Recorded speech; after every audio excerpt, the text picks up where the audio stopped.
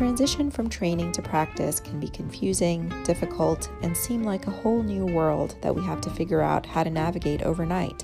So, why don't our training programs better prepare us for life as a practitioner? Today, I speak to Dr. Janice Kim about the topic of transitioning from training to practice.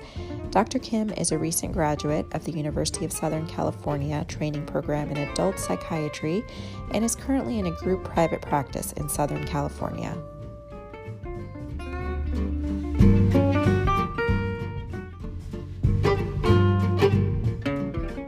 All right, welcome, Dr. Kim. I'm so excited to have you talk to me. And I know we talk a little bit on occasion about what the process has been like for you transitioning from becoming a resident to becoming an attending. And so I just want to kind of open the beginning of the conversation by asking you what that experience has been like. All right. Well, thanks for having me, Rouge. So I've been out of training for 3 years now, and it was a little scary when I graduated and entered this world of private, psychiatry. So I can tell you a little bit about what I do now. So I work in a group where I do inpatient in the morning, and then I do outpatient in the afternoon. So I work in a hospital where I see mostly private patients, and then in my outpatient practice, it's also, a combination of insurance and patients who pay out of pocket. Okay, wow. Did you always want to kind of go in that direction even while you were in training? I didn't always know. I had to figure that out pretty quickly in my last year of training. But I think I knew that I wanted to do a variety of settings. So I like that right now I'm doing a combination of both inpatient and outpatient. Mm-hmm. Mm-hmm. Yeah, I think that's a lot of people. As just speaking as a resident, I think that's kind of sounds very ideal, just having kind of both, because that's what we're exposed to while we're residents. Is we get, for me personally, I got a lot of exposure in the inpatient world while I was a second year, and now I've transitioned to outpatient, and I also see myself kind of doing both. Do you feel like you were prepared for the business side of having to deal with what it's like to be a private psychiatrist? Do you feel like there was enough education in your program to help you learn what that would be like? And what are your kind of thoughts on that? Yeah, I was not prepared at all. Yes, I had no idea how much I was going to be charging my patients. What kind of codes I was going to use to build insurance companies, and just trivial things like, okay, if I fill out a form, am I going to charge my patient for my 30 minutes of filling out, like disability paperwork or letters that they wanted for work or school? So just all these questions that I would have never even thought about during residency came up as an attending. Yeah. I wonder about that too myself sometimes, because I have family members of mine who are in private practice, and a lot of what they talk about is just how tough it is to manage like insurance paperwork, figure out how to get proper like compensation for clinical care, what the coding stuff is like, and I feel like we are just so lost in that department. And, I obviously the most important thing for us as residents is to learn how to manage patients clinically and make sound clinical decisions. But as we're like coming towards the end of training, like transitioning our mindsets to what it's like to actually be working as an independent practitioner is something that we just don't learn about. How was it for you, like making that transition? Do you feel like it took you a long time to get the hang of it? How was that experience? Mm-hmm. So it was tough in the beginning, but by nature of being in a group, I got to ask my colleagues how they did things Mhm. themselves, and a lot of it was taught to me by my colleagues who are already in private practice. But if I know some of my co-residents who opened their own practice also struggled with it too. Mhm. And if it wasn't for being part of a group, I think I would have struggled way more. Yeah, totally. Totally. I get that. I totally get that. That makes perfect sense. In your mind now, kind of looking back at, where you trained and what that experience was like, what do you wish could have been added to your training that would have helped you sort of transition to this next phase of your life? hmm I wish I had more mentors who were in private practice. A lot of my mentors, worked in the setting of, the residency program that I was in, which was the county program. So they also didn't really have a clue as to, Mhm. some of the struggles that I went through. Like the systems are so different, um, like in inpatient, the focus became how to stabilize a patient as fast as possible so that they could be stepped down to a lower level of care, Mhm. which I never experienced in residency. There's no pressure from the insurance companies to place patients to a lower level of care because, in county system, they're just often there for weeks to months just awaiting placement, which is not a luxury that I can afford in private practice. I So see. just, yeah, how things operate are completely different, which I was not even exposed to. So I just wish that I had somebody who would tell me what their experience was like, or maybe if I had some moonlighting opportunities that I could have done, I think that would have been ideal too. Yeah, yeah, that makes sense. I had no idea. I'm personally in a university system, so as you're talking about what your county experience was like, that is just like I'm clueless to that. And when you're talking about your inpatient experience and how, the process of moving a patient to a lower level of care and ensuring that they can thrive in the outpatient world, I get that fully because that's been my experience and training.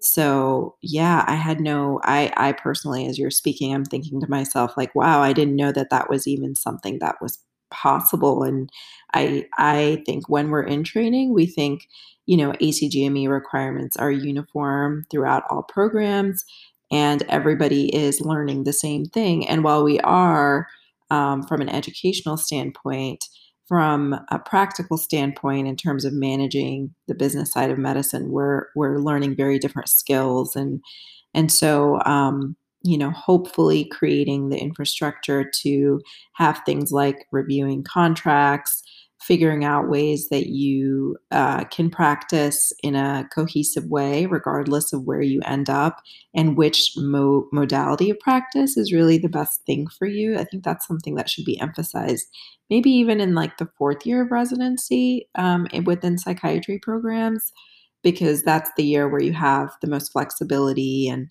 you have the freedom to create electives or choose your own electives.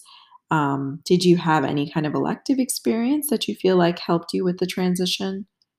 No, I don't think so. I don't think we just had a lot of mentors who were in private practice. I think that was part of the limitation. Gotcha. Um, mhm. Even clinically too, not even the business side of things.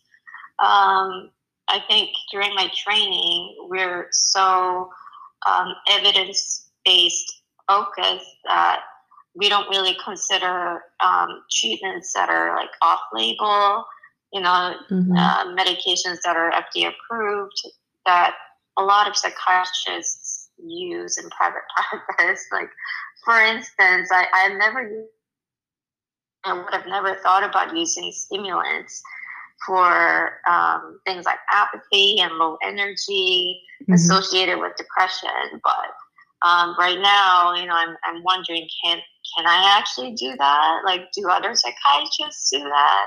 Like, what are the evidence?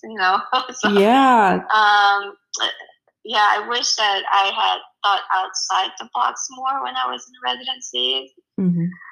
Um, Not just go by what. The Um, guidelines. yeah, exactly. Mhm, mhm.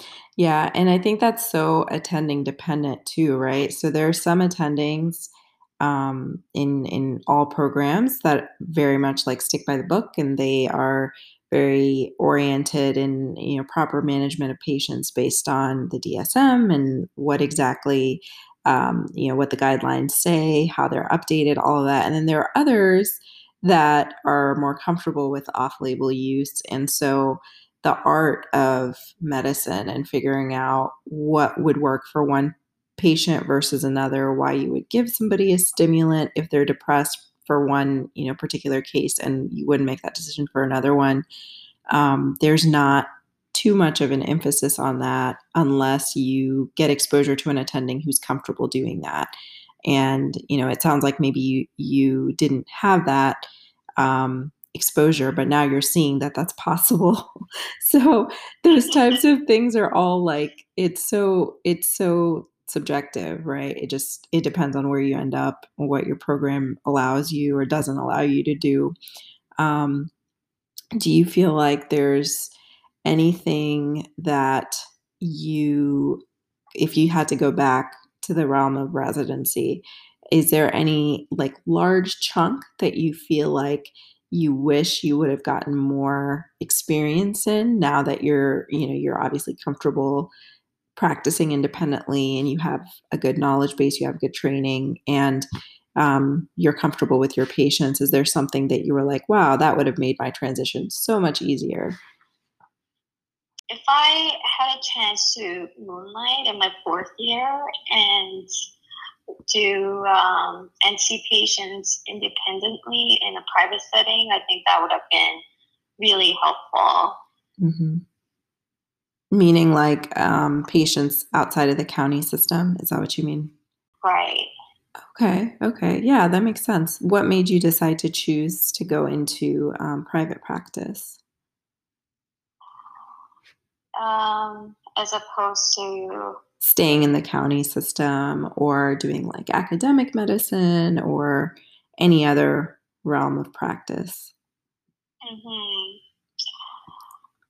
I guess I could relate to patients who are more like me. Mhm.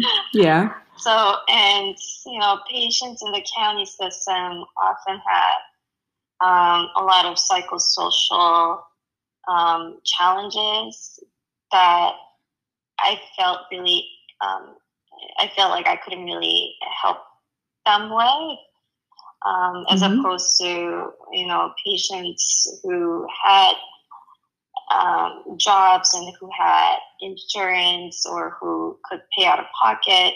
Mhm. Often were more functional. They were more, I guess, motivated to engage in therapy. So I guess I like that about being in private practice. Yeah, that makes Um, sense. yeah, and I was never too keen on research, so I didn't want to go into academics. Oh, yeah. Yeah, Hmm. that makes sense. It's not obviously everybody has their own interest level. Did you have any difficulties or challenges in reviewing your contract when you first signed on? Did you, feel like negotiating your contract was challenging? How did you feel about those things? Yeah, that was not something that I was prepared to review the contract. Mhm. And obviously, I interviewed at different places and considered different positions, and they all had such different contracts. This one job would have pages and pages of contract, and the other place would have a contract that was maybe a page and a half long. Hmm. So, Interesting. do I hire a lawyer to look through my contract, or what should I be looking for? How can I negotiate for a better contract? Like I really didn't have that much of a knowledge, and I didn't know where to start. So, um, Yeah. You know what? I don't know where to start either. As I'm, and I'm still in, obviously I'm still in adult training, but as I go into fellowship, and that fellowship is, it's just 2 years. And so I'm wondering myself, I'm like, how am I going to be able to understand that? What is a fair salary? And obviously, as women, we generally tend to get the short end of the stick when it comes to negotiating salaries. And so I I hope that in the future there can be some way to address some of these things, where it's not just such a culture shock, which I think it is for trainees as you go from like being under the guidance of an attending and having somebody always check your decisions to all of a sudden you're making this large sum of money and you have to figure out what the right amount of salary is for you, and you have no experience in this whatever. For a lot of like people, this is their first job, which is hard to believe. It's like when you're 30 you get your first job in medicine, and to go from never seeing a contract ever in your life to now all of a sudden having to negotiate one is such a huge transition. Did you find that to be the case for yourself yeah, too? Mhm. for sure. Yeah. Did you have any help? Like, did you talk to your family? Any people you knew? So I ended up going for a job with this 1.5 year contract. Nice. The shorter, the better, Yeah, huh? I think so. I think that made it easier for me. Mhm. So I didn't ended up, consulting with a lawyer or anyone else. I just kind of thought, okay, you know, like I just make this job whatever I want it to be because the contract was so bare born. Um, but yeah, if it was longer, then I think I would have maybe consulted a lawyer.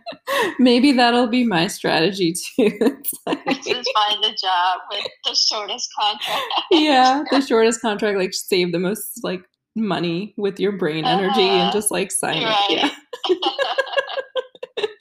That's so funny. Yeah, yeah. I don't blame you. That I think a lot of people are in that boat, whether they admit it or not. It's so true. It's we just are so clueless when it comes to that stuff. But I think you learn as you go along, and you probably make you would probably make different decisions now, having some experience, just not just clinically, but obviously business wise too, than you would when you were just out of training. But I think that's the case for all of us. Um, but yeah, I'm glad to hear that you transitioned well. I think a lot of people struggle with that. And I think now with COVID, it's even harder for people to really figure out what the job market is like for psychiatry. Have you felt any changes in your practice as a result of the pandemic? Well, I've been doing way more telepsychiatry, and there are pros and cons to doing video and telephone sessions as opposed to in person. Mm-hmm. But I'm curious to see how it's going to turn out in the next couple of months to a year when both providers and patients are used to this kind of interface now. I think some patients really prefer the convenience of being able to have a session on their laptop or their phone. But a lot of patients, who suffer from loneliness, really like having an in-person visit too. Sure. Yeah. And from the provider's point of view, we get a lot of information from just seeing the whole person and seeing their behavior and mannerism and whatnot. So yeah. we'll see how it goes, I guess. Yeah, that's great. Yeah, Yeah. I know. That's so true. I found that too, is that some patients really enjoy it. The older patients tend not to, just because I think they have a difficult time kind of navigating the telemedicine piece because they're not used to it, obviously. In terms of your practice and your the ability to find compensation, do you feel like it's more lucrative or less lucrative for physicians to have telepsych? Is it the same? Is there any difference? Compensation wise, it's been pretty much the same for me.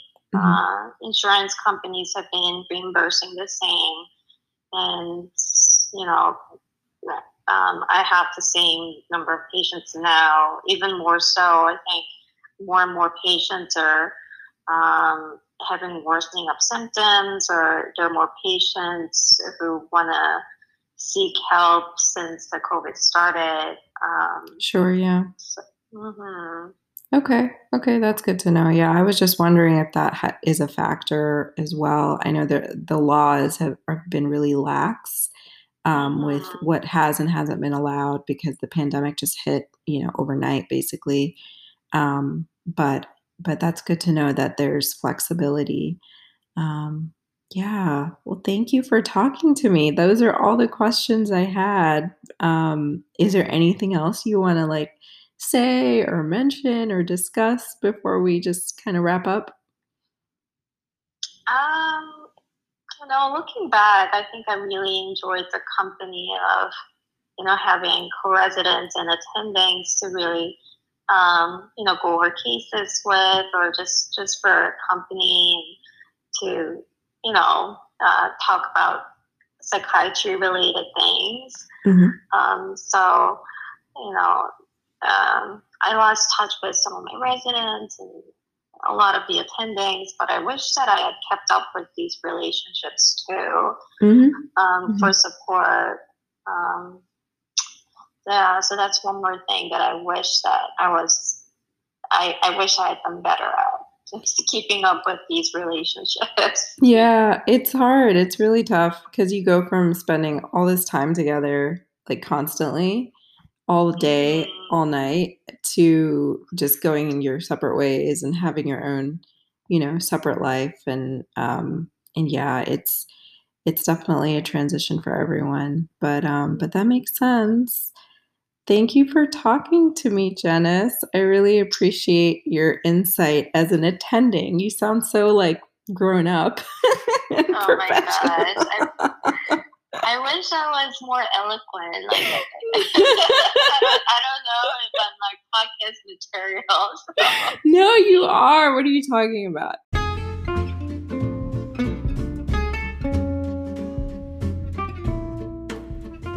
Thank you for listening to The Training Office, a podcast about mental health for trainees by trainees. Today, I talked to Dr. Janice Kim, a psychiatrist in private practice. We discussed the difficulties she faced as she transitioned from life as a resident to an independent practitioner. The discussion was based on the concept of education with influence, one of the 4 areas of focus within my campaign as an RFMTE candidate within the APA Board of Trustees. To learn more about this topic and more, please visit gurujasaniforapa.com.